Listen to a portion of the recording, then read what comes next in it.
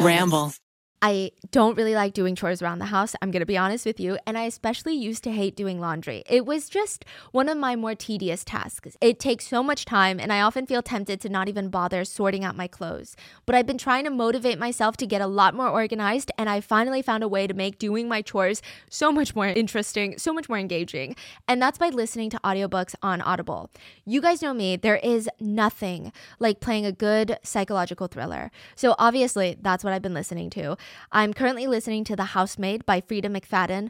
The main character, Millie, is out on parole and she's desperate for a job. She doesn't have any money. She's living out of her car and she gets this opportunity to be this rich family's housemaid. Millie agrees, even though there's just something really strange about the Winchesters. Especially the wife, Nina. She just seems to love finding ways to make Millie's life very difficult. The family is hiding something and Millie is hiding something, and there's just so much tension between Millie and the husband. It's one of those stories that you can't stop listening to, and I can't wait to finish it and start the next audiobook in this series. But if thriller is not your thing, don't worry. Audible lets you pick from thousands of titles to find the perfect soundtrack to your day. You can find audiobooks from any genre, fiction, nonfiction, wellness, self-help, but they also have podcasts like this one, guided wellness programs, comedy, and originals. Living life without using Audible is like eating food with no seasoning. Sure, you still get your nutrients in, but it's missing that extra flavor, you know? So if you want to spice up your day, I highly recommend Audible. Audible members can keep one title a month to keep from the entire catalog. New members can try Audible now free for 30 days. Visit audible.com/rotten or text rotten to 500-500. That's audible.com/rotten or text rotten to 500-500 to try Audible free for 30 days. Bada bing, bada boom. Welcome to this week's mini-sode of Rotten Mango. I'm your host, Stephanie Sue. And have you guys heard of the Chinese urban legend? It's actually about a guy named Chris. Oh yeah, that's definitely what they called him in China, Chris. I'm kidding. Okay, his name was actually known as Chen Ajian. Exactly, but we're just gonna call him Chen. He was known as the most famous thief in all of China. Rumor had it he could hop onto a moving train and manage to steal an entire train cabin. He wouldn't steal the whole train, just one cabin right off the tracks. And no, he's not stealing everything inside the train cabin, the whole cabin. Do you know this story? Yeah, but this is not like real. Yeah, I mean, it's an urban legend, right? Yeah. Which, good, because my thing is, how the hell do you manage to do that? Actually, maybe it's real. Who knows? Exactly. I mean, I tried to look it up, and I could not find any resources on this one, because I need to know, was it just the last block? I mean, that's the one that makes the most sense to me. He hops onto the moving train, gets on top of the block that's right before the last, unhooks the last one, jumps on top, and now he's free falling. You mean he steals the last block? Yeah, on the train, because, I mean, you just unhook it. No. So what he will do, so in the middle of the train, right? Yes. He will get two wires. So he will hook it into the block in front of the block that he's trying to steal. And then he will throw the little wire right under the current block, all the way to the block behind and hook it. Does that make sense? So he kind of connect the one bit in front of. Does that make sense or no? So he connects train cabin number 2 to train cabin number 4. Yes. And he steals train cabin number 3. But how do you get 3 separated from 2 and 4? So at when it's going through a split. Oh my God. He will split it. Oh no. As soon as it hits there, and then he will kind of wiggle it the whole train's going to the left, except that block number 3. Will go off on the other side. What's in train cabin number 3? I don't know. Whatever he wants to steal. Maybe it's a person. Who knows? Maybe it's a person. So he's going around. I mean, how do you even get to that level in your life where you're just jumping onto moving trains to steal a cabin? The legend is, it started when he was actually 7 years old. He once stole a sewing needle, a tiny little thing. It was proudly presented to his mother, who didn't scream, she didn't yell, she didn't even force him to return the needle or apologize to anyone. In fact, she praised him. She's like, "Oh, my dear sweet boy, you're so clever. You're so good with your hands. Who taught you something like that?" And with this praise, Chen starts feeling more and more encouraged. He's thinking, my mom's proud of me when I do this. I should do this more often. And from there, it only escalated, and he stole bigger, more valuable, better things. Chen became the most notorious thief in all of China. And when he was finally arrested for theft, the authorities didn't go easy on him. He had caused way too much damage. They needed to set a precedent of sorts. So his sentence, the death sentence. Do you have any last wishes or words, Chen? Yes, sir, just one request. I would like to suck my mother's breast one last time before I'm executed. Chen's mother looked at him in disgust. I mean, she couldn't help but pity her full-grown son how is this the last thing that you want to do? Have I really raised a son like this? So she went up, lifted up her shirt, came to breastfeed this full-grown adult. Or I guess just let him latch onto her nipple since there was no milk being produced. And in this bizarre, tender moment, Chen put his mouth up against her and he bit as hard as he could until her nipple fell off. And he angrily yelled at her, "If you taught me the right way from day one, I wouldn't have to die today. This is all your fault." He was quickly put to death soon after. But doesn't it make you wonder, whose fault is it really? I mean, we're not covering the urban legend. We're actually covering a real life verified case of a guy in China who just had, I don't want to say mommy issues because I don't really like that phrase that much anymore, but in the sense of, it's just complicated. Who is enabling who here? So before we get into it, as always, full show notes are available at RottenMangoPodcast.com, but this is another Chinese case that my fiance told me about. And I read a ton of articles. I had them translated in English. So, it's such a shocking case. I think I got most of what I could find. But if you have more information, if I got something lost in translation, please let me know. Now let's jump into the story. How do parents feel when their child commits unspeakable crimes? There's actually a TED Talk by one of the Columbine shooters' moms. And I'm not going to get into Columbine. It's too dark. But, in the TED Talk, she said this. When it first happened, I used to wish I had never gotten married, never had children. I wish I didn't go to Ohio State and cross paths with Tom, and then this child wouldn't have existed, and this terrible thing wouldn't have happened. But I've come to feel that I love the children I had so much that I don't want to imagine a life without them.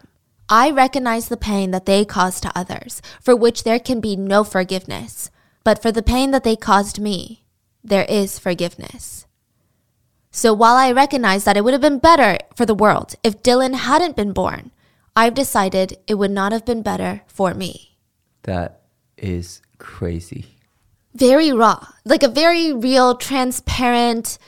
I don't know how to feel about it because I don't know how victims' families would respond to such a statement, but It is very transparent. I can give her that. It's not sugar-coated as, oh gosh, I don't know why this happened. I had nothing to do with this. Good riddance. But it's truly what you feel is this mother just going through all of these emotions, just a trauma that I don't think anyone should or can really relate to. How do you even prepare yourself for something like this? Mm-hmm. So we're going down that rabbit hole today of parents and kids and what happens after a parent finds out about their kids' heinous crimes. How do they react? And what she does is unheard of. It's ridiculous. So we're talking about a guy by the name of Mr. Big Lee. Just by hearing his name, you might not think that he's a mama's boy. But in order to fully understand it, we got to talk about a random kid named Harry. This random kid was hired as the HR manager for this huge bar that was set to open called M2 Bar. And he's been working on this project for months. Finally, the grand opening is today. He's excited. He's nervous. They had fireworks planned. The red carpet was rolled out, ready to go. They had invited influencers, all these town little celebrities. Oh, and not to mention someone who a lot of people referred to as either Big Boss or Mr. Big Lee was coming. Mr. Big Lee was famous in the nightclub scene, but more as like an investor. And in the typical mysterious rich businessman fashion, nobody really ever saw him much. He would just drop in and drop cash and then leave. Like, the guy was mysterious. He showed up very rarely to check up on his investments, and that was that. So Harry knew that he had to impress this guy. He had to get on this guy's good side. Mr. Big Lee rolls up, limousine and everything. Someone opens the door for him and he steps out. Harry is nervous, palms sweaty. Mr. Big Lee walks straight up to him. He had this smile on his face. He shook his hand. And Harry thought, wow, I'm pleasantly surprised. I mean, typically, people in charge of this kind of money, in this current climate, in this type of environment, they don't need to be nice to anyone. They don't even have to acknowledge your presence or your existence. But this guy, Mr. Lee, he's so nice. And Harry thought, wow, I imagined Mr. Lee to either be this buff guy or just like a old rich dude type of look. Or maybe he looks like that unapproachable, cold, shrewd businessman that sends a chill down your spine. But no, Mr. Lee looked really normal. That's what Harry got out of it. Harry felt enough courage to even ask, sorry, Mr. Lee, can I get a picture with you?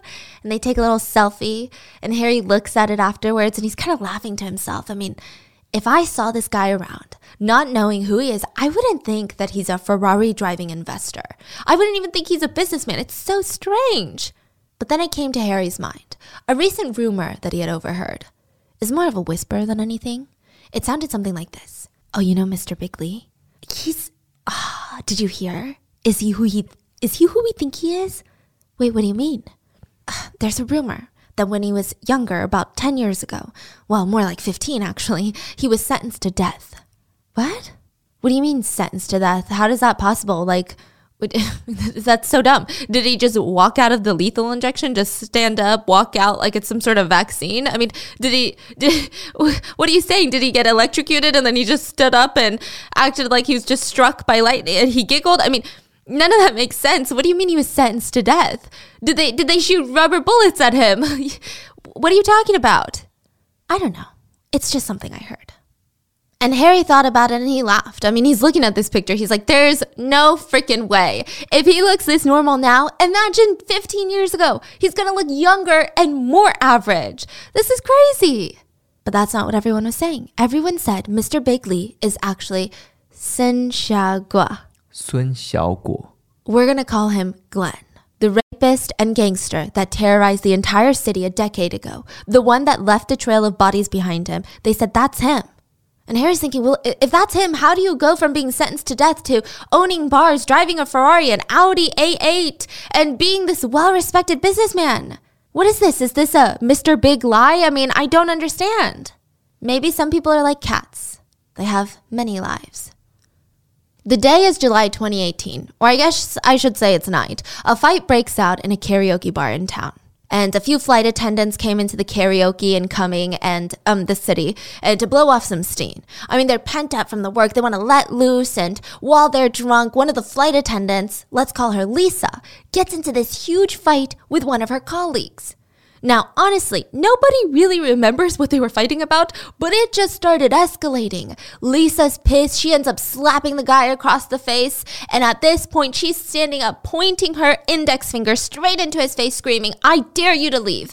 Get up and leave right now. See what's going to happen to you. I freaking dare you. Now, her coworker, Will, is like, what is happening right now? This is bizarre. He's trying to make up his mind, get his head together after being slapped around in the face. Ironic that I named the guy Will, but anyway, Will is still reeling from the shock, and he slowly makes his way out to leave. But almost like a scene from a movie, a series of black cars pull up, and they park right next to each other, and a bunch of what can only be described by sources as tattooed men. This is my fiance. They pop out. It's very descriptive. Tattooed men. And the group was led by... But back then in China, you don't see tattooed men unless they're gangsters. Because it was illegal, right? No, it wasn't illegal. It was just only gangsters have tattoos. Fascinating. Because I know that tattoos were illegal in South Korea for a really long time. Yeah. It's actually shockingly how recent they made it legal. Exactly. Yeah. So, wow. Tattoo man. You don't want to mess with tattoo man. You see tattoo man, usually you seriously, you dodge. Wow. So I'm dating a badass. Basically. So the group is led by Mr. Big Lee, and he was here to seek revenge for his Lisa, his mistress. So he drags Will out by the leg, and they just start beating him in the middle of the street, kicking him in the stomach to the point where his bladder was ruptured inside of his body. He was beaten, tortured on the street, and he wasn't done with Will just yet. He said, bring his buddies out.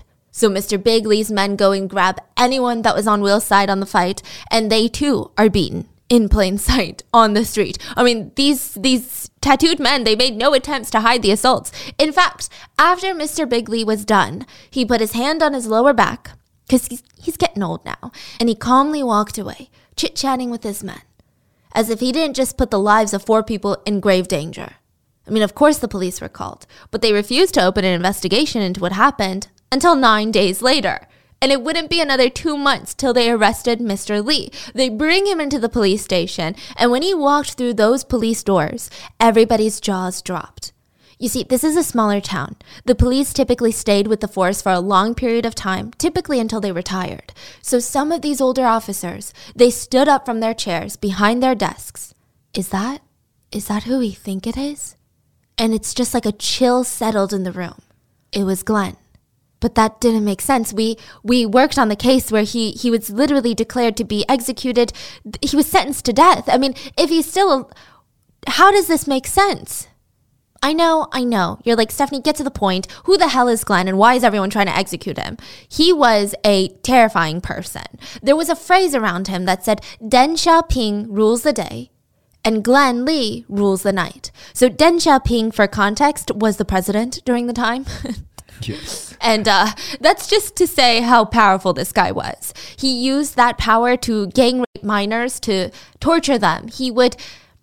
Okay, open up your hand right now. Maybe not if you're driving. You know those little parts between your fingers that are kind of like web-like, like little frogs? He would allegedly cut those parts with scissors. Cut the muscles, the tendons open. He would stick toothpicks underneath your fingernails and jam them in all the way until your nails popped off. All because what? Maybe you were a little too loud in the elevator. Maybe you didn't want to sleep with him. Maybe you just looked at him the wrong way. He would break fingers apart using chopsticks. I mean, it sounds fake, but he would do this. So let me take you back to the beginning, like all the way back to Glenn's parents. Both of them were police officers. You were not expecting that. I was not expecting that. They worked in different police departments, and they really bonded over the fact that they both knew the pain and the struggle of being an officer. Glenn's mom, Sunny, she was kind of like the brains of the family. She was a force to be reckoned with. This isn't a pretty patriarchal town. Like, I'm talking small town vibes in the 70s. I mean, they're definitely not the wokest crowd. And the idea of her being this powerful figure in the police force would have been almost laughable. But she just had this way about her. First of all, she was beautiful. She was almost always in uniform. And she had perfected the no makeup look long before we did. Everybody described her to be this elegant, smooth, and incredibly capable person. She was the queen of interpersonal relationships. There was something about her. She could make a connection with anyone. She was just so smooth. She knew how to form a relationship if she wanted to. And so she was really good at her job. She got along with her colleagues. She had a great sense of humor. So the two of them, they get married and they start living a simple life. They actually rode a bike to and from work, so it's like not what you're thinking, like that high-speed investigative work. It's like a cute hometown job. Eventually, they go on to have 2 kids, a son, let's call him John, and then Glenn. Glenn as a kid had a normal life. I mean, what's interesting is that Glenn took his mom's last name, which really wasn't common back then. I think it's still not the most common now, especially if your parents are still married, right? But it didn't bother anyone in the family. I mean, they had other concerns. They had other worries. Sure, they were making enough money to put food on the table, but they weren't spending any money on life's luxuries. Like they had no privilege, no fun. It was just work and that was it. And then there were the problems at home. Glenn's dad was falling into alcoholism. It just seemed like he was choosing this over his family. That's how they felt. He was never around. He would be out drinking. The only time that the kids remembered their dad being home and spending time with their own father was when they were being beat till they were black and blue. Like, that's the only quality time that they had. Glenn's dad would come home, beat his wife in front of his kids, and Sunny was in this really sad, tricky situation. So she's working nonstop to support everyone. Every time she comes home late, after work, she just smells the reeking stench of alcohol permeating through the entire house. Like, the minute that she walks in through that door, it's filling up her nostrils. And the idea of divorce just gets stronger and stronger. With every slap, with every hit, I mean, it only gets stronger. But then in the back of her mind, this is back in the day when divorce was frowned upon, especially if you had kids. Not only would people look at it as if you failed your husband, because like for some reason it's her fault, but it's also you failed your kids. So she just had this mindset for a while that she would be ruining her kids' lives by divorcing her and their abuser. Finally, one night, the physical assault got so bad, Sunny started screaming and she wouldn't stop. She just kept screaming, I'm divorcing you, I'm divorcing you, I'm divorcing you. And Glenn remembers this time in his life. He wrote in his diary, Mommy and Daddy are always fighting. Everyone is violent and the whole world is just full of violence. Now, after the divorce, both the boys went to live with their father. I know it's like kind of counterproductive to the whole thing, but Sunny was working all the time. She really couldn't care for the kids, and Glenn's dad seemed like he was snapping back to reality with the divorce. At first, he seemed like he was dedicated to changing his life, turning things around. He got a new job at a cafeteria, which, by the way, people were jealous of this job.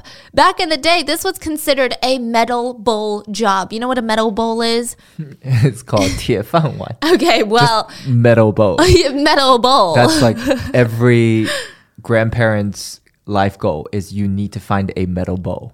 That means you will always be fed. Yes. Your bowl will never break. You will always make a living. Yes. I think Koreans have that, like, not the same saying, but in the sense of like people want you to work for the government because it's one of those jobs. Yes. You will never lose a job. Yes. You will always make a paycheck. You're stable. Exactly. Yeah. At least you can guarantee food on the table. And everyone around Glenn's dad was jealous of him, of his cafeteria job. And at the time, China was rebuilding neighborhoods. So essentially what would happen, and I'm really oversimplifying this because there's so much nuance to it, but they would kick you out of your house and typically move you a town over into a new complex that was just built. Then that house that they just kicked you out of and all your neighbors, they would ram it down and build a new complex, move some people in, break down their homes. It's essentially a mass gentrification by the government.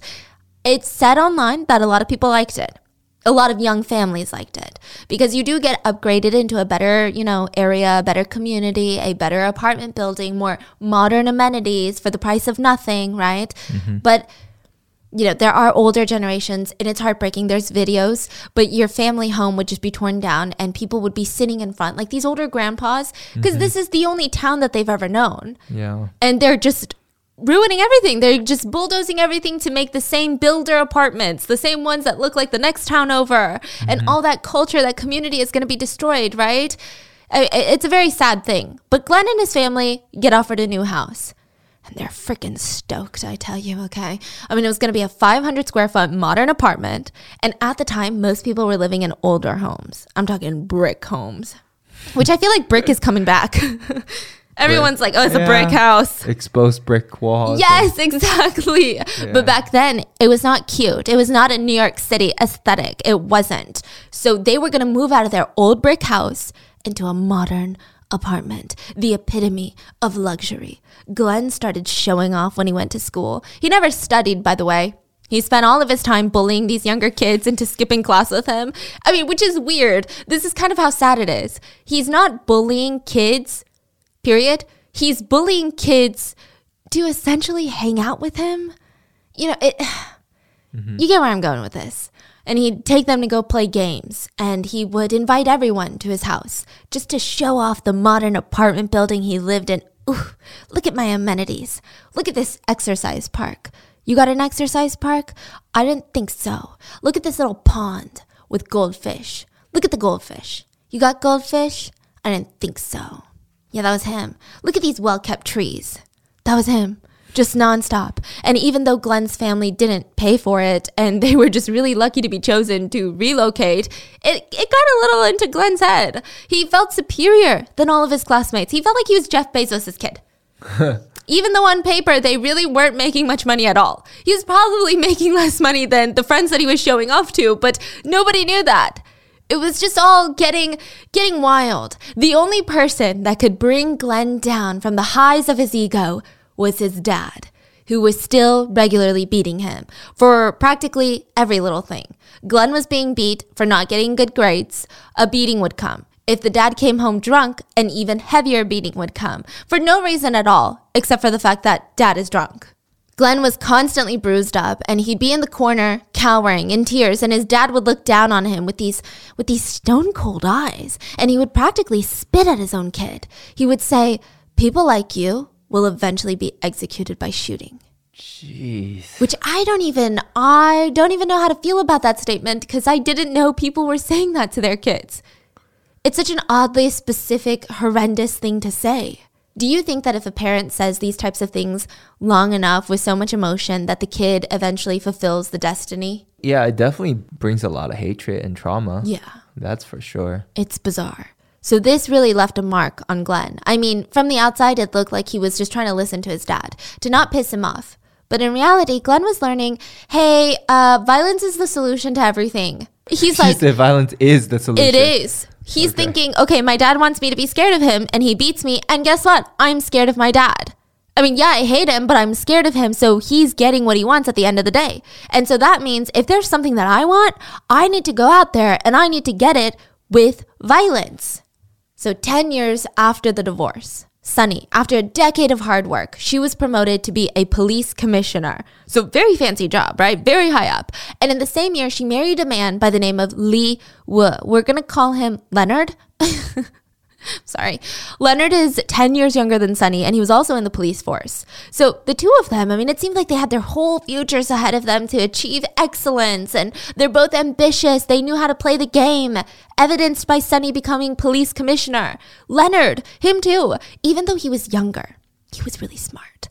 Oh, he had a really high EQ, an emotional IQ. He was good at reading people. He knew what makes people tick, what they want in life, what makes them feel good. I love meal deliveries. In fact, I love everything about having my meals delivered straight to my doorstep, except the delivery fees. That's why I signed up for the Dash Pass, an exclusive membership from DoorDash that lets you make an unlimited amount of fee-free orders for eligible orders. Whether it's food from your favorite restaurants, groceries from across town, or anything in between, the Dash Pass can get you $0 deliveries and lower service fees on eligible orders. That means you can easily save money at your favorite restaurants and grocery stores. The Dash Pass practically pays for itself in 2 orders on average. The math is mathing. Plus, Dash Pass gives you special access to exclusive promotions and menu items, and all of this for only $9.99 a month. Open the door to $0 delivery fees and savings you can't get anywhere else. Sign up for Dash Pass today, only on DoorDash, and get your first 30 days free if you're a new member. Subject to change, terms apply. When I was in high school, I had this ritual every day after coming home from school. I would grab a salty snack, sit down, watch my favorite mystery drama on TV. And recently I discovered the adult version of that, which at the end of the workday, I grab salt and vinegar chips, snuggle up on the couch, and I play June's Journey. June's Journey is a hidden objects mystery game that makes me feel like I'm living inside of a mystery TV show that is very immersive. You play as Detective June Parker, and you just found out that your sister and husband were murdered. This is a fictional story.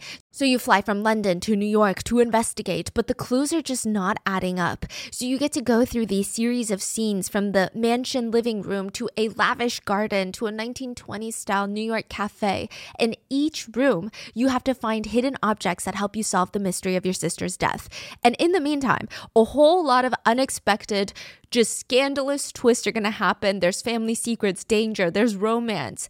I love traveling all over the world with June. Currently, I'm exploring Paris in the 1920s. Because the game is set in the 1920s, it just has the most aesthetic game design ever, and it's so cozy. Whenever I need a break from the suspense, I can pause the story and head over to my private island.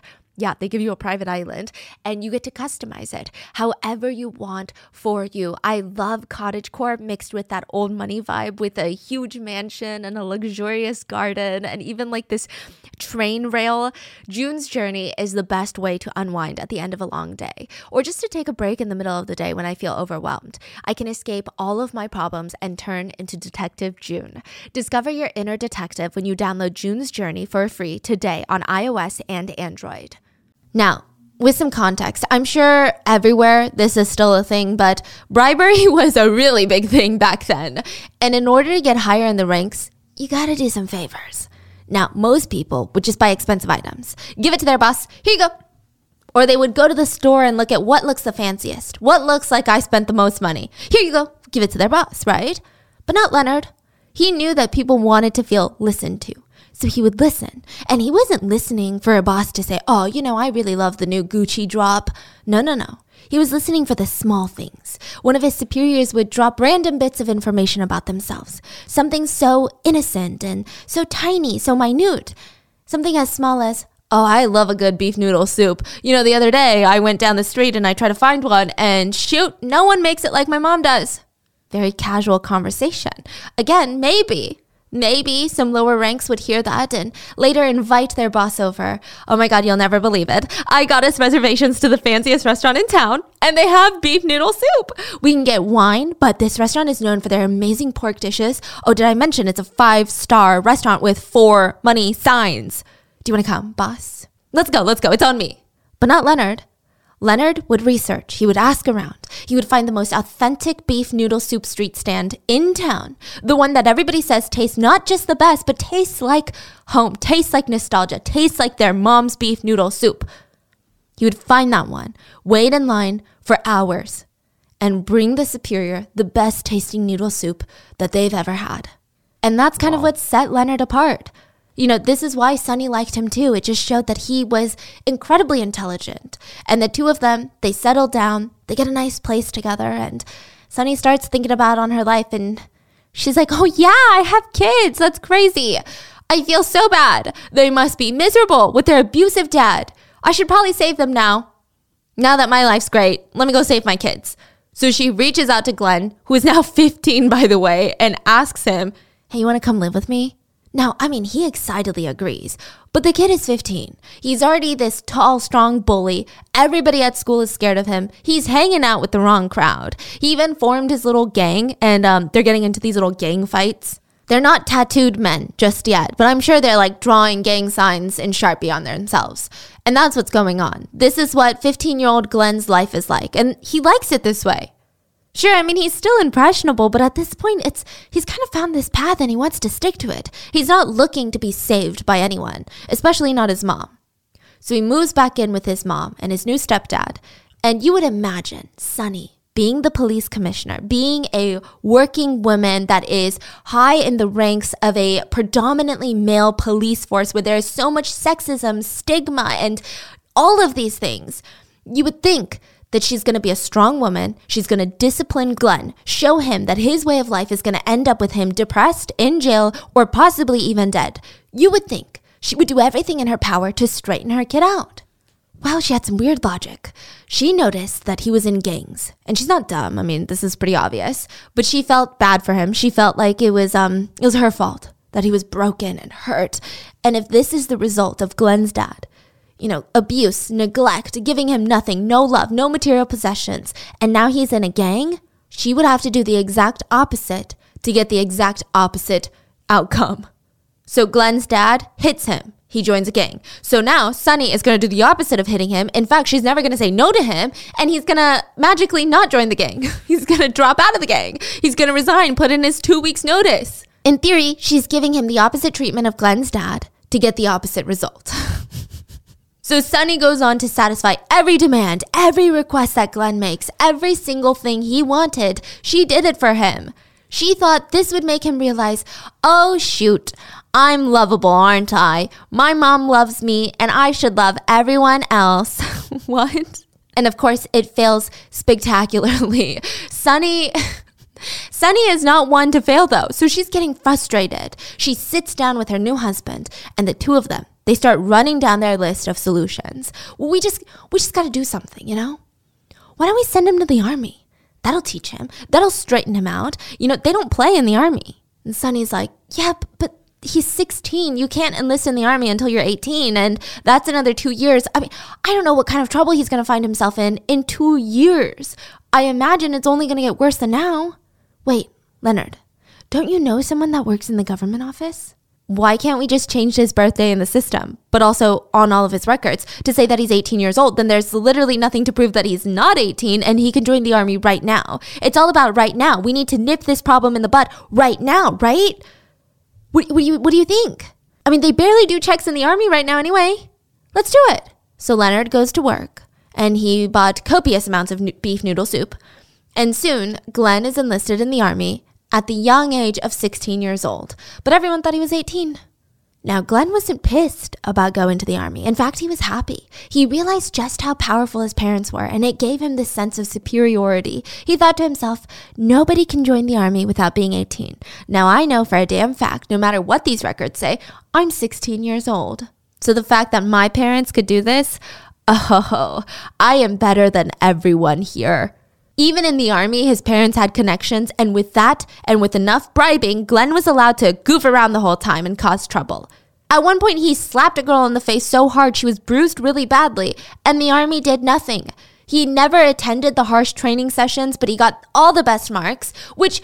Why did Sunny even send him to the army? Yeah, if she's exactly. Just gonna let him breeze on by. She reminds me of an evil mom who can't really help herself. It's like those moms that talk the talk. That's like, yeah, leave the house, whatever, go to jail, act like this, but then they'll bail you out in 2 seconds. Yeah. Within 2 years, he was awarded the ranking as private first class, which was considered to be in record speed. In fact, it was so speedy that people who trained with him, but also the high-ranking officials, they could just look at his papers and know that this guy has some level of connections. You could be the Hulk, you could be an Avenger, and you would not rank up this fast. There's just something shady going on. This is not normal. Life just doesn't work like that. Now, Glenn is officially 18, but his records show that he's a little bit older, and he's still a student in the academy. And he grabs some of his friends, these other 4 guys, and he's like, all right, let's go drive around. I want to look at some hot girls. Like, not in the cute, nerdy way, but in the creepy, they're going to find girls walking alone, slow down the car, roll down the windows, and harass these women. They're going to catcall them. They're going to creep them out, make them feel vulnerable, terrified. This was their idea of a fun night out. But very quickly, after a few times, Glenn's bored. He's like, oh my God, all the girls do is either blatantly pretend like they don't hear anything, or they just run away. So we need to step it up, guys. We need to do better than this. And as he's driving, he spots 2 young girls, and they were really young, 15 and 16 years old. Yeah, stop the car. Let's get out. And the 6 guys, they bombard these 2 young girls. And now we can imagine that Glenn, the leader of this group, he's not nicely asking the girls, do you need a ride home? He's not being considerate and friendly. I mean, we can assume he's saying some wild things. Now the girls are trying to be nice, like, oh, sorry, we have to get home. We have curfew. Like, my dad's waiting for us. It was a polite rejection, but it was a rejection nonetheless. And Glenn does not react well to any rejection. As someone who gets everything he wants, someone who has never been told no, he was enraged. Immediately, his demeanor had changed. He was pissed. He forcibly grabbed the girls and he says, hey, get him. The friend group drags the girls into the car. And this is in public, by the way. It's not in a deserted corner of the parking lot. It's assumed that there were maybe some witnesses. Maybe they were all minding their own business, but like there were people around. They drove the girls 20 miles outside the city and gang raped them. The girls rushed to the police station, and immediately the police started investigating. And the girls, I mean, they knew everything. They knew the guys' names. They knew a lot. They knew the car. It was clear. Glenn is the leader. The police have to track him down. It was easy. The guy's not hiding. In fact, he has no care in the world. He knew that his mom had power, and that's all that mattered. You know, power is what gets you out of trouble. That's what Glenn learned. So he's out eating, drinking, having fun, driving his stepdad's police car around, going to karaoke's, gaming rooms, movie theaters, clubs, and he gets arrested, and immediately his whole vibe changes. He goes from being this big macho gang leader to a troubled little boy that was under the influence of the wrong crowd. Sunny was called into the station, and they said, this is the case of your son gang raping 2 young minors. I mean, son or not, as a woman, you will be disgusted. You will want some sort of punishment. Like, you know that, okay, fine, you love your son, you're going to support your son, but your son needs to pay the consequences of this heinous action. But Sunny later said, I lost all my appetite after my son was arrested. I hate these kinds of cases. I think we all do. But he's not even 18 yet, so really, it's my fault when you look at it. I didn't teach him properly. You're like, wait, what? Not 18. He is 18. In fact, his records show that he's 20. That makes no sense. So, of course, Sunny gets back to work. First, she finds someone at the hospital to fake a medical report. To say that the 2 girls had minor injuries. Then the next step of the plan, Sunny and Leonard were going to host dinner parties for the local judges, government officials, administrators, and police. With enough hard work and dedication and butthole licking, the 2 changed Glenn's age back to 15. Yes, What? to 15. So to this family, age is truly nothing but a number. So he's actually 18. Yes. But now he went from 20 to 15. Yeah, he went from being 18 to 20 to 15. So with this new document and the documents that prove that the crime wasn't as violent or as vicious as the girls said because they just suffered minor injuries, you know? They went to trial and the court sentenced Glenn to 3 years in prison since he was a minor. All the other friends were sentenced to 5 to 6 years.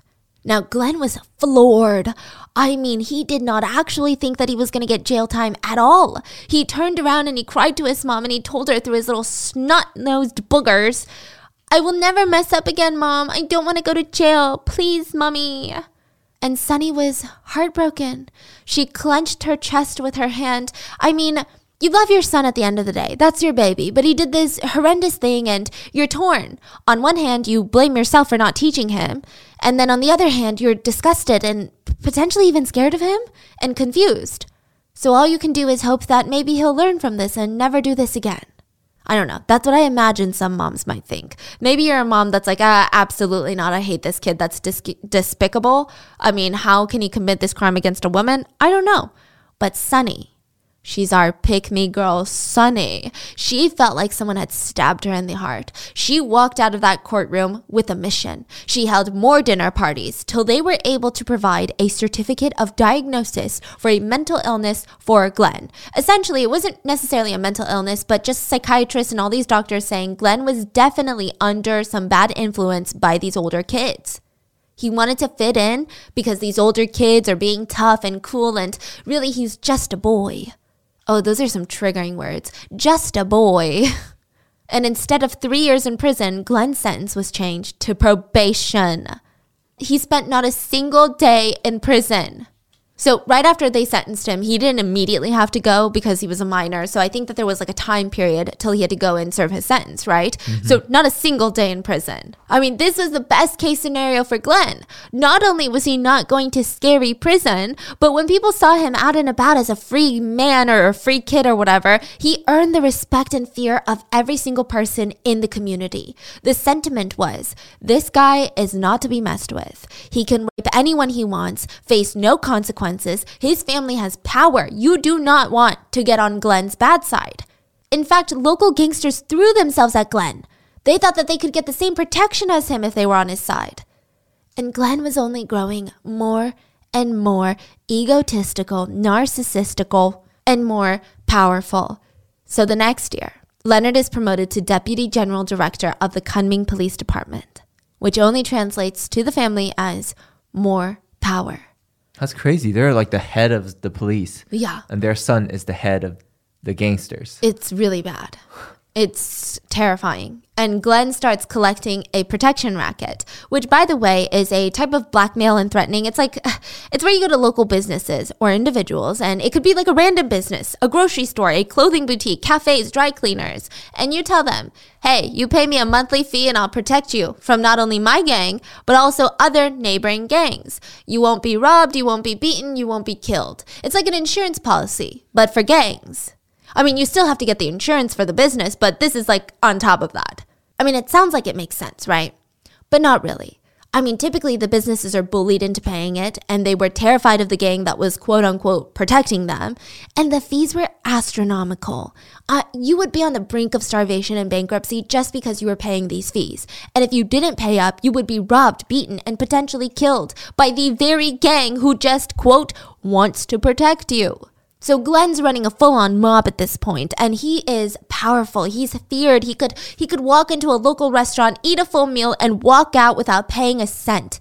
All of the employees would bow forehead to knees when he walked in. He felt like a god. He would walk into brothels and force girls to kneel before him before he raped them because he wanted to feel like a king. And because of this fear and because of these connections, everyone treated him like one. Now, Glenn decides the next few years, building his criminal empire, his underground network. It wasn't just all about the profits, though. In April, Glenn and his gang members lured a 15-year-old girl into a hotel room. And he told his guys, hey, guard the door, watch the girl, make sure she doesn't try to run. I want to go play some cards first, and when I get back, I'm going to have fun with her.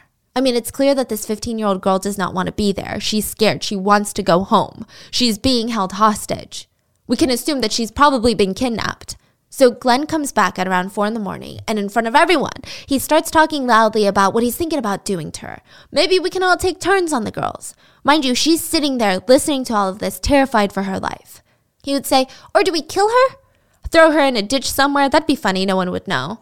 Another gangster would chime in, nah, I know a guy who's buying little girls like her for a few $1,000s. We could do that.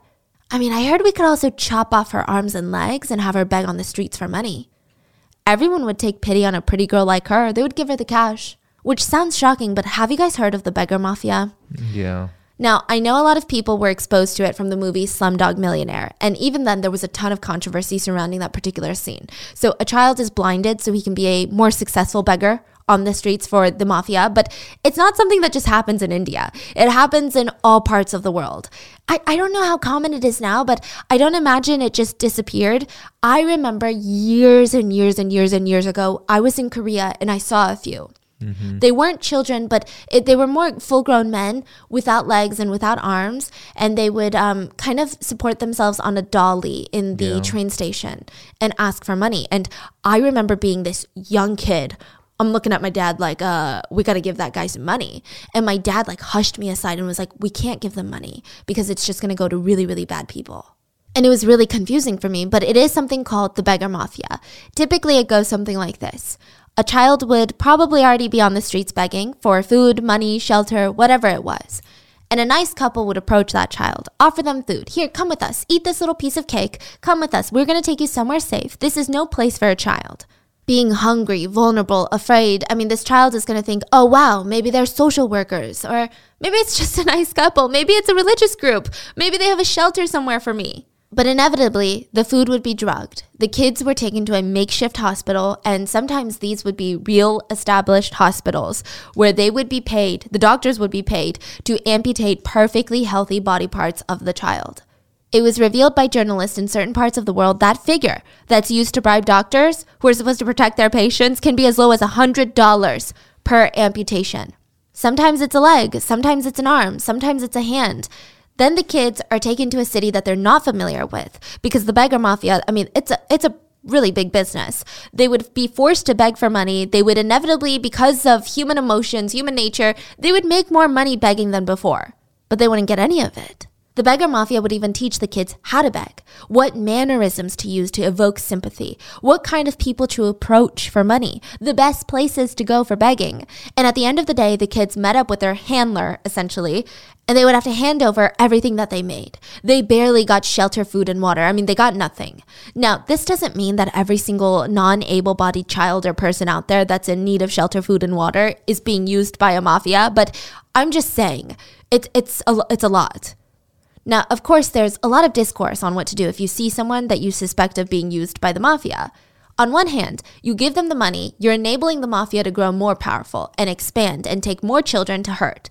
On the other hand, if you don't give them the money, then the child, if they don't meet their quotas at the end of the day, they're beat and tortured by the mafia. If you call the police, most of the time, the kids will lie because they're terrified. They'll say the limbs disappeared magically on their own, or they'll come up with these random accident stories. There's a bit of a code of silence. Typically, the police are being paid by the beggar mafia. And if a child is known to talk, the mafia will chop off their tongue, literally. And you're like, wow, why would the police work with the beggar mafia? The beggar mafia can make about $20 million alone in one city in a year. What? So you really think that they're going to stop anytime soon. And with this type of power, I mean, who's to say who's on your side, the kid's side? You would expect everyone to be, but who knows? These police officers, these doctors, they might not be. So they're threatening to do all of these things to the young 15-year-old girl, and it's all psychological torture. And at the end, Glenn laughs at her torment while raping her in front of everyone. And this is kind of what kicks off Glenn's sadistic spree. He feels unstoppable. I mean, this is much more fun to him than going to a brothel and being treated like a king. 2 months later, while he's out partying, he runs into two girls, 17-year-old Wanda and her friend. Now, Wanda is not a stranger to Glenn. Glenn actually knew Wanda's cousin Tracy, and they were all kind of in the same circle. This is important later. He insisted, hey, Wanda, you know me, I know you, come with me, let's go eat and party, bring your friend. It'll be fun, and of course, we'll drop you off at your house after. Just say yes. Not that you have a choice, but say yes anyway. Not that it matters, but the girls didn't want to go with him. Like, they really didn't. Their night ended up in a hotel room where Glenn raped Wanda in front of all of his gang members, as well as Wanda's friend. He let them go, and they were too scared to say anything at this point. Even if he were to kill someone in broad daylight, it seemed like he was not going to spend one day in prison. A few days later, Glenn strikes again. He invites 15-year-old Beau and Sharon, who's only 13, Sharon, by the way, to go to dinner. And again, they're forced to sit through this dinner. They just want to go home. They're terrified. They don't like this. And around midnight, he takes the girls into the same hotel room. He rapes Beau in front of everyone, and then he lets them go. A week after that, Glenn finds another 13-year-old girl in a hotel room, Julie. He begged her to sleep on the same bed as him, and she refused. So he starts getting upset and angry, and he takes off all of his clothes, and he starts groping her, and she's fighting back. She's fighting back hard. She's resisting, and this pisses off Glenn. So after a minute of trying, he orders his men, take her downstairs and beat her. Beat her ass until she's deformed. That's what he screamed at his men. He watched from the balcony as they dragged her downstairs onto the open street. And he's screaming as if he's watching a football game. More, go, let me see. So the men lifted the girl's face up at Glenn, and he saw that she was unrecognizable. Her eyes were swollen shut. There was blood everywhere. And he said, "Okay, that's good." Meanwhile, in the same town, at a small little restaurant, there was a 16-year-old girl, Tracy. Remember Wanda's cousin? And she was talking to her boyfriend in a hushed tone. "I'm really scared. There's this gangster, and he raped my cousin the other week, and he's threatening to do the same thing to me, and he wants to beat me up for some reason, and I don't know what's wrong with him, and I don't even know what I did." Her boyfriend, he has no idea about this, you know. He's like, "What? Don't even worry about it. I'll handle him. What's his phone number? I can show him what's up." She gives it to him, and he calls Glenn, just like that. And before they can even get a hello in, he starts screaming, "Hey, Mr. Tough Guy." This is the boyfriend, okay? Let's call him John. He starts screaming at Glenn. "Hey, Mr. Tough Guy, I heard you think you run this town. I want to see what you got." Glenn's shocked. Oh my God. A little shocked, a little amused, but definitely angry. He says, "Okay, and what's your name?" "John." "All right, John, well, let me tell you this. Not only am I going to show you who I am, but I'll show that little girlfriend of yours too." And Glenn proceeds to cuss out John for a minute straight on the phone. And he ends it with, "So if you want to see me, meet me at the noodle shop on White Tower Road." I know it sounds comical, it's not. But yeah, he was trying to meet at a noodle shop. No, really. So they hang up the phone, and, John, the boyfriend, he's freaking riled up. He's like, "Who the hell does this guy think he is? He's about to get his ass kicked at the noodle shop. What kind of weirdo wants to meet up at the noodle shop? His legs are going to be noodles when I'm done with him." Anyway, Tracy, babe, how do you even know this guy? He comes into the bar where I work, and I've heard so many stories about him. Like, he's insane. Apparently, he runs all the racketing for all the businesses, and he rapes all these young girls, and he beats them up. It wasn't just my cousin. He does this to, all the girls. Oh, I heard he cuts the parts in between the fingers, and he'll break your fingers with chopsticks, and... Wait, what? Yeah, it's really scary, babe. And he's got this entire gang of guys that's just always with him, and they have tattoos. And they'll just drag someone into the alleyway, hold them down while he beats them to a bloody pulp. And I heard his parents work for the police. So there's nothing we can do. I can't call the police about any of this because he'll never be arrested. Word around the block is that he's been arrested for rape, but he got off scot-free. And the boyfriend is like, "What the fork, Tracy? Why did you not tell me this earlier? I would never have called him. I'm so scared." "Do you think he knows who I am? Wait, do you remember? Did I give him my last name? No, right? Okay. Do you think oh, shoot, what do I do? I need to call my mom. I'm going to throw up. We got to stay low, Tracy. That's the only way. You go home. I'm going to go to my place. Don't go outside. Stay home. Don't even stay home, actually. Stay with a friend." "This isn't a joke, Tracy. We messed with the wrong guy. Why didn't you tell me?" "Oh, we fucked up, Tracy. We fucked up." On November 6th, Glenn and his guys show up at the noodle house as planned. They had sticks, bats, and knives, but John was nowhere to be seen. In fact, anyone that walked by, Glenn would grab them by the collar and scream into their face, "Are you John?" And after each passing person, Glenn would get upset. He'd been fooled. What is this, a setup? This kid thinks he can mess with me? He looked like an idiot. All of his gang members are ready to fight, like, "Come on, where's the fun at?" And they're looking at him like, "You're going to let this little 16-year-old boy push you around? Oh, are you really a gang leader?"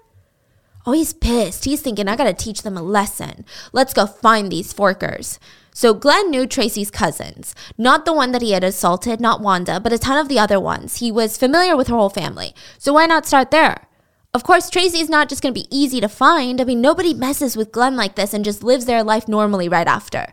They find Tracy's 17-year-old cousin, Jasmine, and at the time she was with a friend of hers, Yuri, another 17-year-old. And the gang immediately drags the two girls into a private room of a karaoke bar. So a lot less private than, let's say, a hotel room, but pretty private. They treated the room like an interrogation. No music, just straight up, where the hell is your little cousin and her stupid boyfriend, John? Where the hell are Tracy and John? The girls didn't know. I mean, I don't really hang out with Tracy every day. I can call her, but she's not picking up the phone. Her phone is off, and I don't know what to tell you.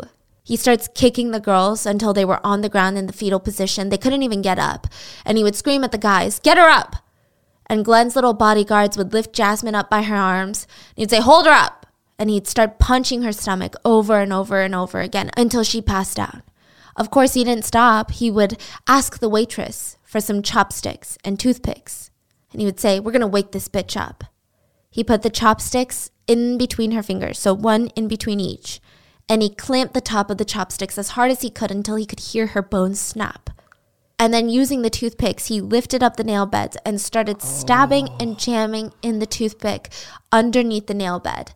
Jasmine was screaming, Yuri was screaming, seeing what was being done to her best friend and probably what awaited her. And she was screaming for her life, which Glenn thought was hilarious. So funny, in fact, that he diverted his attention. He grabbed the toothpicks so he could stab Yuri in the chest with them. One by one, he punctured her chest with toothpicks and her nipple. Now, I almost wonder, and I don't know if this is okay to wonder out loud, but I almost wonder if it would have been less painful with a sharper object. So, I mean, a toothpick is very thick and it doesn't have a sharp edge. So for it to actually puncture, I'm not talking about poking. He's not poking. He's getting it punctured into her chest. So I don't know if he's hammering the other side or brute force, but I almost wonder if it would have been less painful with, let's say, a needle, something thinner. One by one, he lit a cigarette, and he would say things like, you know, you really shouldn't scream so loud. And he would watch with delight as each cigarette sizzled onto their skin as he put it out.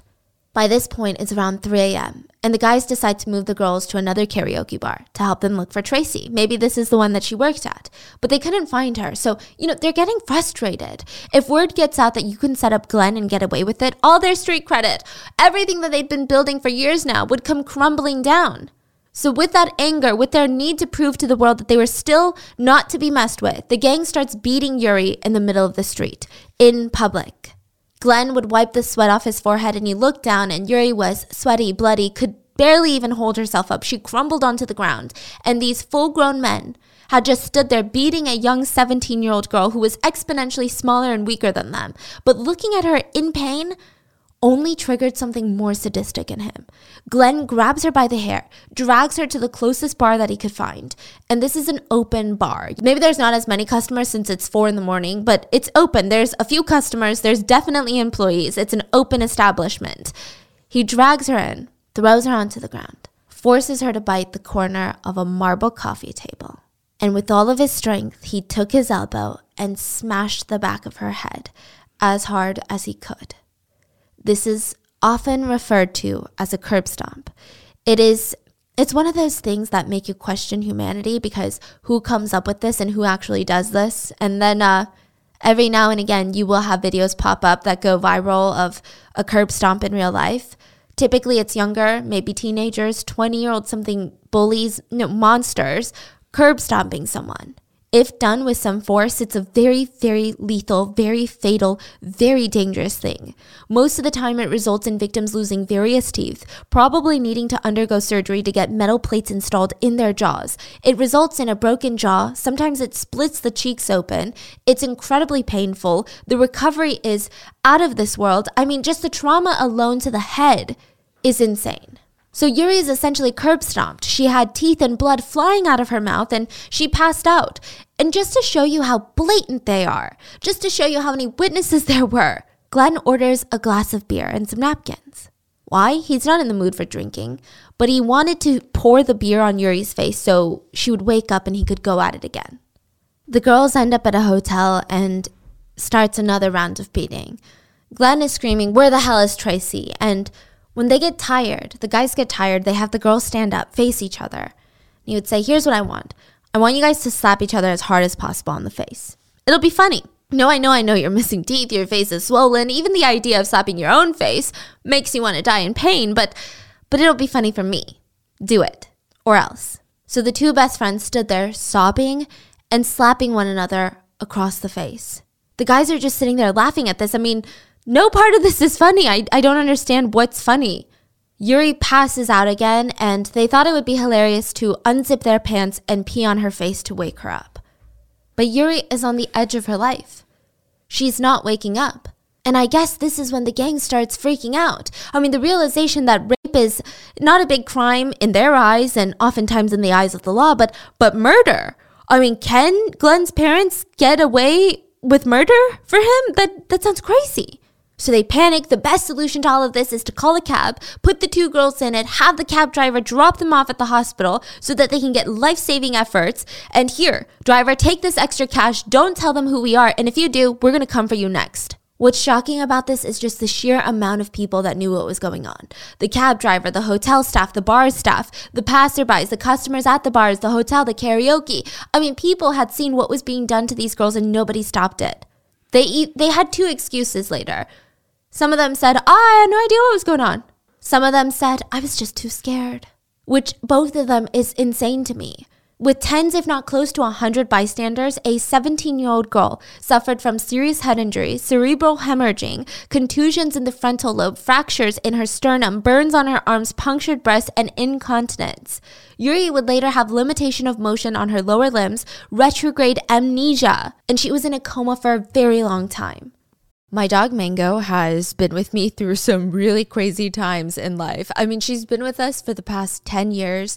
If you guys don't know, Mango is my little French bulldog with half hair. Okay, she's fuzzy only half the time.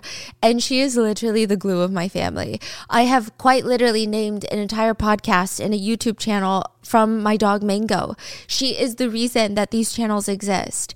But 3 years ago, Mango was diagnosed with this autoimmune disease, and she was always at risk of excessive bleeding. Her fur was falling out in clumps. It was a pretty stressful time in my life. I was constantly emotional about Mango being in pain, and then I would get so stressed out every time I started going over the vet bills. Every time we took her to the vet, it was like thousands of dollars because her condition was so difficult to treat. And I am just so thankful that we had savings to cover it. I wish I had known about Spot Pet a few years back. It would have just eased so much of that stress. Our partner, Spot Pet Insurance, is here to share a message today on how they are a secret weapon against the unexpected. Because with Spot Pet Insurance, you can get up to 90% cash back on eligible vet bills. Our dogs are always there for us during our hardest times, and we need to be there for them too. Go to spotpet.com today and get a quote instantly. Visit spotpet.com. Paid ad from Spot Pet Insurance. Waiting periods, annual deductibles, coinsurance, benefit limits, and exclusions may apply. For all terms, visit spotpetins.com/sample policy. Insurance plans are underwritten by either Independence American Insurance Company or United States Fire Insurance Company and produced by Spot Pet Insurance Services, LLC. If I offered you 2 different pairs of jeans and I told you that you can only wear one of them, you could probably decide in 2 seconds. But what if I offered you 1,000 pairs of jeans and they're all slightly different? And I said, you can only wear one of these for the next 12 months straight. This will be your go-to pant of choice. What are you going to do? How do you even start to choose? That's exactly what I felt like when I was combing through thousands of listings whenever we were moving to a new apartment. I would spend hours a day stressing about, is this apartment in a good neighborhood? Is it going to accommodate my dogs? Does it fit my budget? I didn't know any of these. And the worst part is, most of the listings didn't even tick all of my boxes.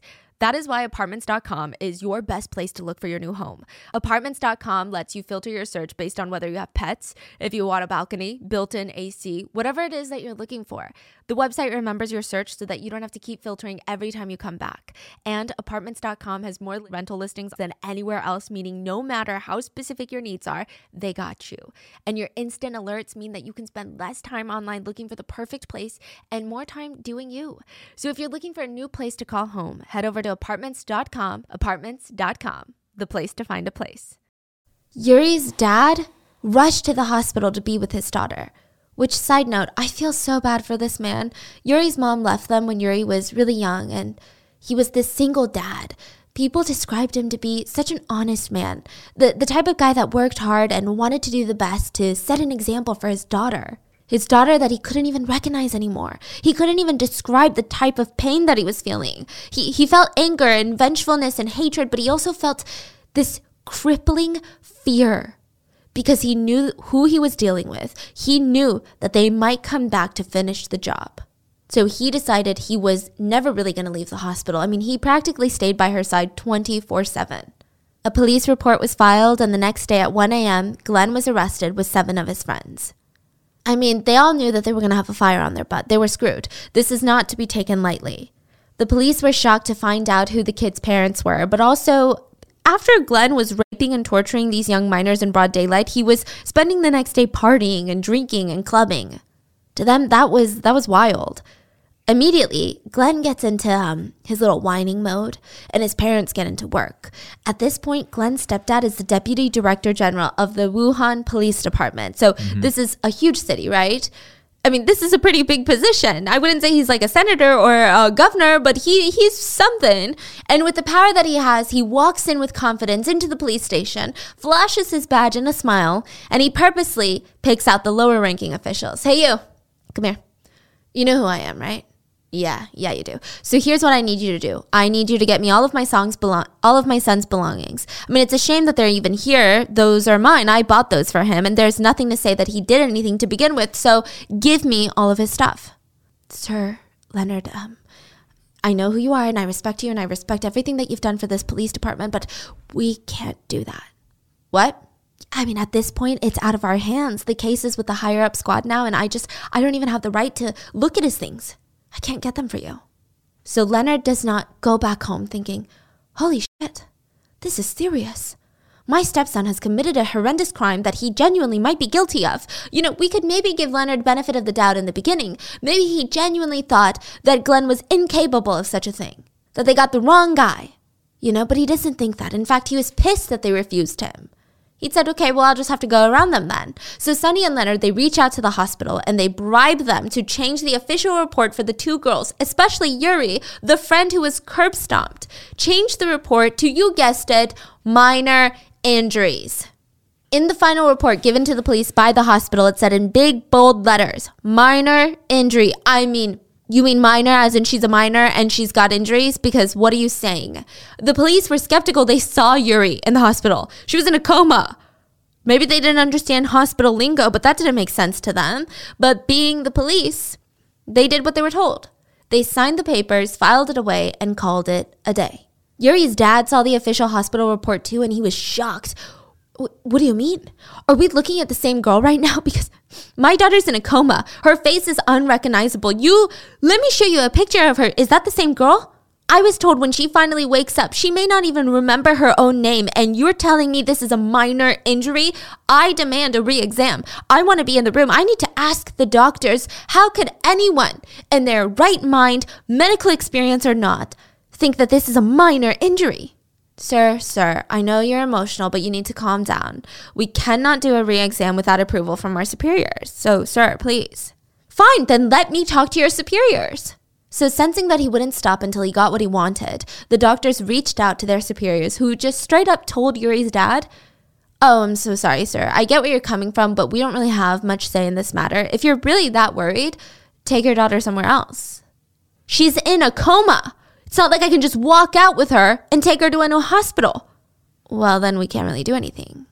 Meanwhile, the police find themselves in an odd pickle. On one hand, they can't let Glenn go because they know what he did. But on the other hand, they're starting to get pressure from above. Thanks to the bribery of Glenn's parents, these superiors are telling the officials, yeah, you gotta let him go. You gotta release him into the wild. So either they get fired or they let a rapist out onto the streets. And how could they ever really call themselves policemen again? How could they even look at themselves in the mirror? So an officer comes up with a genius plan. Leak information to the press. The only way the superiors are going to stop pushing us to release Glenn is if the public is involved. I mean, imagine the press finds out that the superiors released a rapist into the world. They would want the superiors' heads on a stick. And the lower ranks, we could act confused, like, oh my God, that's insane. How'd they find that out? Sorry, sir, I guess we can't release him. And right off the bat, 2 local newspapers covered the case. They did deep dives, I tell you. Not only did they talk about Glenn and his gang, but they even pointed fingers. They implied that there must be support behind Glenn. There's no way that he's even acting like this or getting away with things like this unless there's some sort of protecting shell outside of these gangsters. It seems as if no matter what crime they commit, what type of crime, they are walking above the law. Someone's got to be leading them. It's someone big. We don't know who yet, but this person must have power, influence, and connections. The newspaper powerfully wrote, "What's sad is after spending years of bringing justice to the public, and now we realize that the individuals that we put our trust into helping the people are actually the ones screwing the people over." There's an old Chinese saying, "Courtesy is not extended to the commoners, and punishment is not served up to the lords." Another one that's, "When a man gets to the top, all of his friends and relatives get there with him." Is that what's happening here? Does the saying, "all people are equal in the eyes of the law," not hold true, but the 2 do? After these 2 pieces were published, everyone's attention was on the parents. I mean, this is the most common sense, logical way of putting it together. There was outrage, anger, frustration. Everyone wanted to know, who the hell are these kids' parents? How are they protecting him? What is their role in this? Give us their names. More newspapers come out with follow-up articles. Their titles were attention-grabbing, emotion-inducing. They said, "The evil cannot be covered. The pitiful parents of the world." The paper showed pictures of Yuri in pain, her injuries. And Sunny and her husband were not breaking a sweat over this. They actually reached out to the newspapers and talked to them first. They started making excuses for the kids' actions. They said, what the gang did, they need to be punished. We always trained Glenn with discipline, and we were always very strict with him. But these days, society has such a bad influence on kids. He was too young to differentiate between bad and good. And with all these factors, I'm sure most parents can agree, it's very hard to keep your child good with only discipline from the family alone. What we're looking at is actually a bigger societal problem. If you ask any parent in the world, do you think any of them would want their kid to go on and commit these types of crimes? Would any of them want their kid to go to jail? And the interviewer said, well, the community believes the reason for their behavior is because they have people supporting and covering for them. Please trust us. We have the basic understanding of the law. We will always support the legal system, and evil should be punished. After this interview, one would imagine that it would spark more debate, more follow-up articles, but the newspapers went silent yet again. It leads you to believe that they had a say in this. The parents, that Sunny and Leonard did this interview to cover their own tracks, and then they bribed the rest of the newspapers to shut the fork up. It seems like the caring parents that want justice, but they're in this tricky situation, they blame it on society as a whole, and now nobody's talking about it. Now it's yesterday's news. But word gets out outside of the town of Kunming, and a big newspaper, an influential newspaper at the time called Southern Weekly, gets a hand on this story. They sent 2 reporters into Kunming to research the case. They went to the hospital to talk to Yuri. She was no longer in critical condition. She was still bleeding from the brain. Her face was still unrecognizable. It had been a month since the attack. She had burned arms, puncture wounds on her chest. She could not hold her own bowels. She couldn't speak normally. She was mentally unstable. She would constantly forget where she was. She couldn't even walk. She couldn't even get off the bed on her own. She loses random parts of her memory. She can't write. She can't even hold a pen still. And the newspaper, the reporters, they're patient with her, and it takes her a long time to form the words. And the interview took hours and hours, and at the end, instead of just getting up and leaving or asking her more questions about the case, the interviewers ask her, "Is your chest feeling okay? Are you healing all right?" And Yuri just had this floodgate of emotions open up. A lot of people say it's because nobody cared except for her dad. The doctors didn't care. The hospital didn't care. The police didn't care. Nobody cared about how she was doing, if she was going to be okay, if she was going to make it. And these 2 random reporters, they asked her a simple question of, are your wounds healing okay? The most basic human act of decency. And it was a lot for her. She burst into tears, and they just sat there in silence. A few days later, the reporters went to Tracy's house to talk to her. She told them everything. She said, it's just wild. I think that they are torturing a lot of people. The reporters noted that Tracy's mom was on the side the whole time crying and sobbing, and Tracy's dad was in the next room drinking alcohol. And every now and then you would just hear him sigh. Tracy, voice shaking, would say he beats up almost everyone. Dancers, employees, even random people on the street that look at him a little weird, he'll cut the muscles between each finger using a scissor. And Tracy's dad interrupts the interview by screaming from the next room over. He went to jail now, but he'll get out. What can people like us do to them? Nothing. A month later, the article was front page of the Southern Weekly. The title? A Crying in Kunming. Eliminate the bullies, showcase the dirty crimes that Glenn has committed. And almost immediately, the corporate office of the newspaper gets a call. It's Sunny. She tells them, her voice scathing, "You are a tiny, tiny, tiny little news station, and I can send each and every single one of you to jail within this month, so you better watch your back." One of the main reporters started to get death threats and strange calls almost every single day after that was released, but the article got a ton of attention, to the point where even state officials, not just the local government of Kunming, were pressured to get involved. Even federal leadership was being pressured to get involved. And finally, with enough outrage, Sunny and Leonard were charged with covering up Glenn's crimes. Sunny was fired from her job, sentenced to 5 years in prison. Leonard was placed on probation for 2 years. And Glenn, with no protection from his parents, with no mommy around, he was sentenced to death for all of his crimes. And the whole nation cheered. He was sent off to prison where he would be on death row. A few years later, Sunny gets out.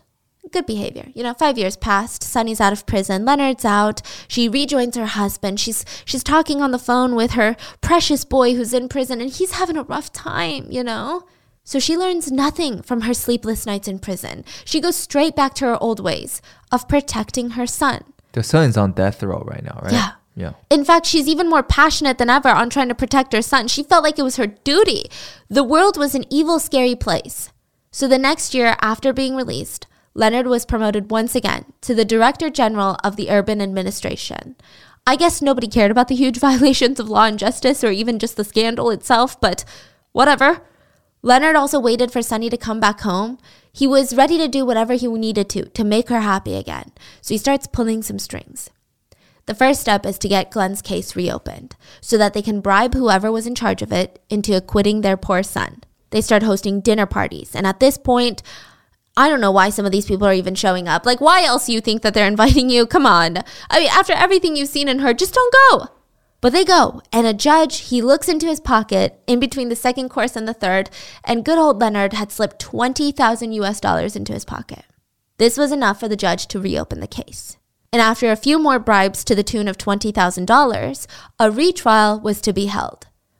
I mean, this case is still high profile. Sure, the drama has died down a bit after Glenn's sentencing, but it's like any other true crime case. Once someone is sentenced to death, people just kind of move on. Sure, you can appeal, and let's say the appeal is successful, then it's in the news.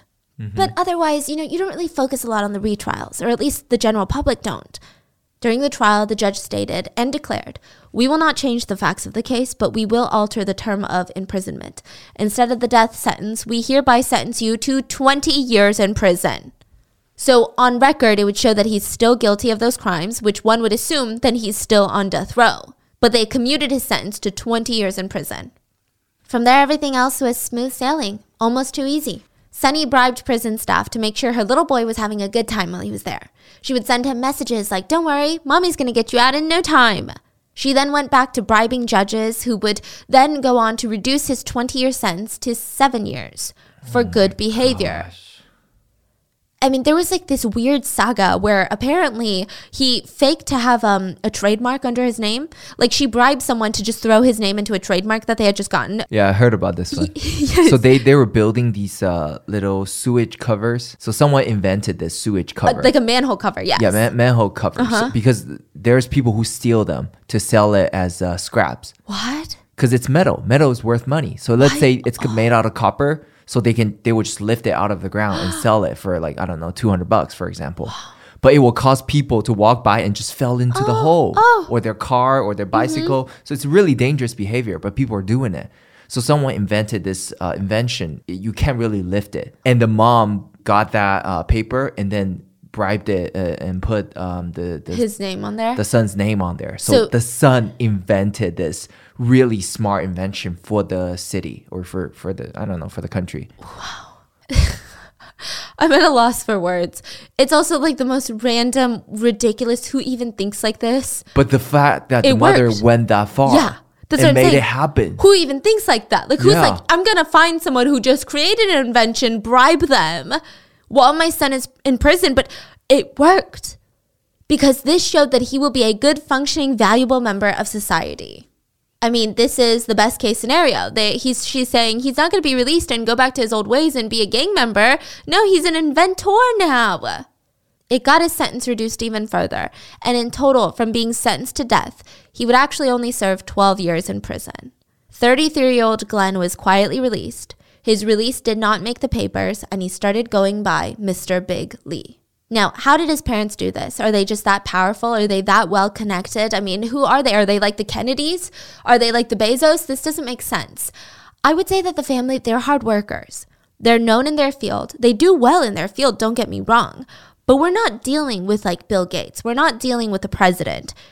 The way that they really accomplished getting their son off of death row was they knew how people functioned. They knew exactly how to bribe someone. They studied the people that they were bribing. They chose the right judges that could be bought. Mr. Big Lee gets out and he has no job, no place to stay, no fellow gang members, and he lives with his parents briefly. And with his parents' money, he decided, I need some privacy, Mom. I can't live with you anymore. So she bought him a $1.5 million apartment so he could live alone. And you're like, wait, I've never really heard of police commissioners having $1.5 million apartments as a second home. Well, think about it. If they have the money to bribe others, I'm sure they get bribed all the time too. Yeah. And it's like a never-ending cycle. Come on. I mean, just so he could live alone, she bought him a $1.5 million house. She also lent him money so he could start businesses of his own, nightclubs, bars. He could buy shares of entertainment venues. And honestly, he made quite a living. He was successful with the help of Mommy, of course. And soon enough, he had another group of gangsters working underneath him. They went back to racketeering, and no, Glenn did not get any better. One time he ordered this taser baton, and he wanted to test it out if it really worked. He ordered a bar manager to come kneel before him, and he tased him over and over and over again until the battery ran out. Glenn also kept these big dogs and would order them to bite whoever was pissing him off. He was even more ruthless than before. He was known to have his men beat and torture people, strangers, just for being too loud in his presence. His ego was getting bigger. I mean, he was feeling untouchable. I mean, how many people can say that they survived the death penalty? He bought a Ferrari. He let his men drive it. He got married, had a daughter. Sure, he loved his kid, but he also wasn't that nice to his wife. In fact, he was cheating on her with a flight attendant named Lisa. Remember? The one that got into a fight at the karaoke bar? Well, Mr. Big Lee was arrested for that, but released within 1 day. Which, the police, they thought it was a little suspicious. So instead of closing the case outright, they sent it over to another department that oversees difficult cases. And their jaws dropped. They remembered the case of Glenn years ago, but now he's free and torturing people again. They would make sure that this time his mom could not help him. They investigated, they got proof. They got proof of how he got out of death row, how he was released to the public, the layers of bribery, all the judges involved, everything was released and exposed. And Sonny said, I feel ashamed. I feel guilty and very pain. I was wrong in my attitude to the education and the law. I have a lot of regret. However, as a mother, I will do everything for my child without considering the result. And that's my fault. February 2020, Glenn was executed, and he cried in public for the first time. But trust, not a single person pitied him. Well, I guess other than his mom. It's said that he was finally executed this time, but we don't really know. There is a very interesting rumor going around that said Glenn is still alive and he's still out there with the help of Mommy. What are your thoughts on this case? This is so big that, because he was just executed 2 years ago, right? They even made TV shows out of it. It was huge. Oh my God. Yeah. This is really like the urban legend of, it is kind of the mom's fault for not taking her boob out. Yeah, I feel like the mom should be punished really heavily too. I don't think... Can you imagine being a mother just enabling your kid raping minors all day, every day, and then, and still being a high up position like that? It's weird. So there are Reddit threads where I see a lot of parents discussing the fact that they're parents of criminals. And I can see how one maybe could still love their child, especially as a mom or especially as a woman, loving your child after maybe a drug crime, maybe a crime of theft. But a crime of violence against women? I'm not a mom yet, but I just can't imagine ever supporting my son after that. I'm sure there's still feelings of love and connection, but I don't think I could ever help him get out of it. I just couldn't. What are your thoughts on this? And whose fault is it really? Like, who do you blame? And I hope you guys enjoyed this week's mini-sode, and I will see you on Wednesday for the main episode. Bye!